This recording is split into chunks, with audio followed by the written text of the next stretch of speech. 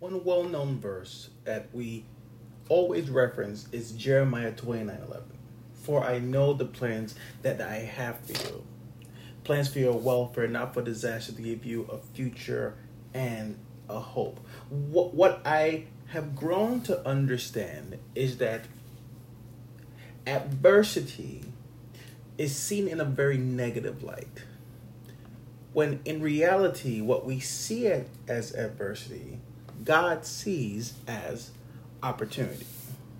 What we see as adversity, what we see as problems, God sees as opportunity. Let me give you some examples. Let me add scripture to it.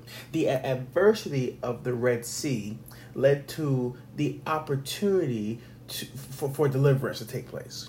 The adversity of the Battle of Jericho, the Jericho walls, led to Joshua becoming a leader. The adversity of Goliath, led to David becoming a king.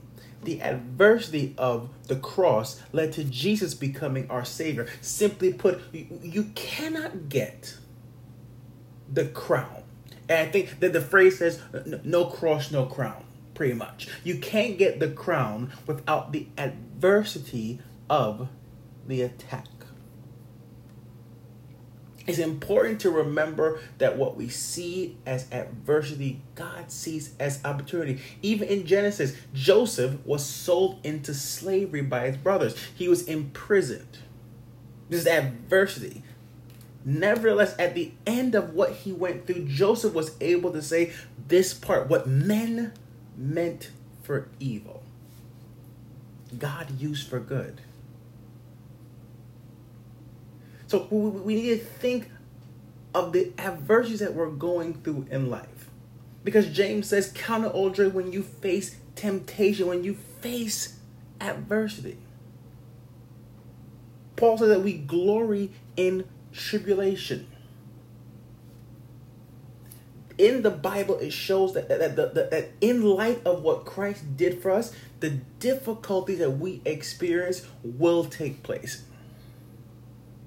Because this is how God works to accomplish his will, through adversity, through difficulties. It shapes us into what we should be. As Romans 8:28 says, and we know that all things work together.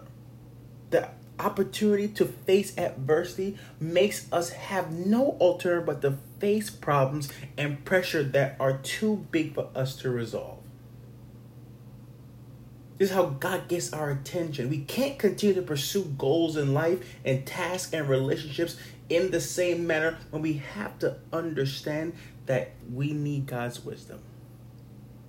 We have to obey what God has put into place and to trust him. Because adversity is technically advertisement. How you handle adversity determines how people view you. If you're someone who takes it on head on, they know that you are strong in the Lord. But if you're someone who doesn't want to take on anything, not me. If you want to be that person, say, pass this cup, because I don't want to be seen as someone who's strong. It's a different way of thinking, isn't it? How you handle adversity, how you handle the opportunity to let God show himself strong determines how people view you. So are you missing opportunities because you keep avoiding adversity? Are you missing the chance to grow and become what God has called you to be because you don't want to deal with it? Or it's something you don't want to take on at the moment because the world sees it as such. When you don't take on the challenges that God has placed in your life, those obstacles, it's telling heaven that you're not ready or prepared for it. It's telling the devil, if I just do this, they're not going to do it. So are you missing opportunities because you keep avoiding adversity? If you look back in scripture, if Jesus decided to pass the opportunity to save us, if David passed up the opportunity to slay Goliath, If Joshua decided, I don't want to fight this battle at Jericho. What if Moses didn't want to be a part of this whole concept of freeing the Israelites? What if they didn't see adversity as an opportunity for God to show himself strong? So put yourself in the scripture.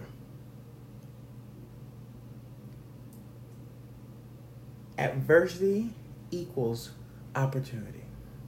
Don't miss out on the opportunity to be used by God, to be shown as a pillar of faith, a pillar of hope, that God can do exceedingly abundantly all that we can ever ask for once we trust and allow him to be God.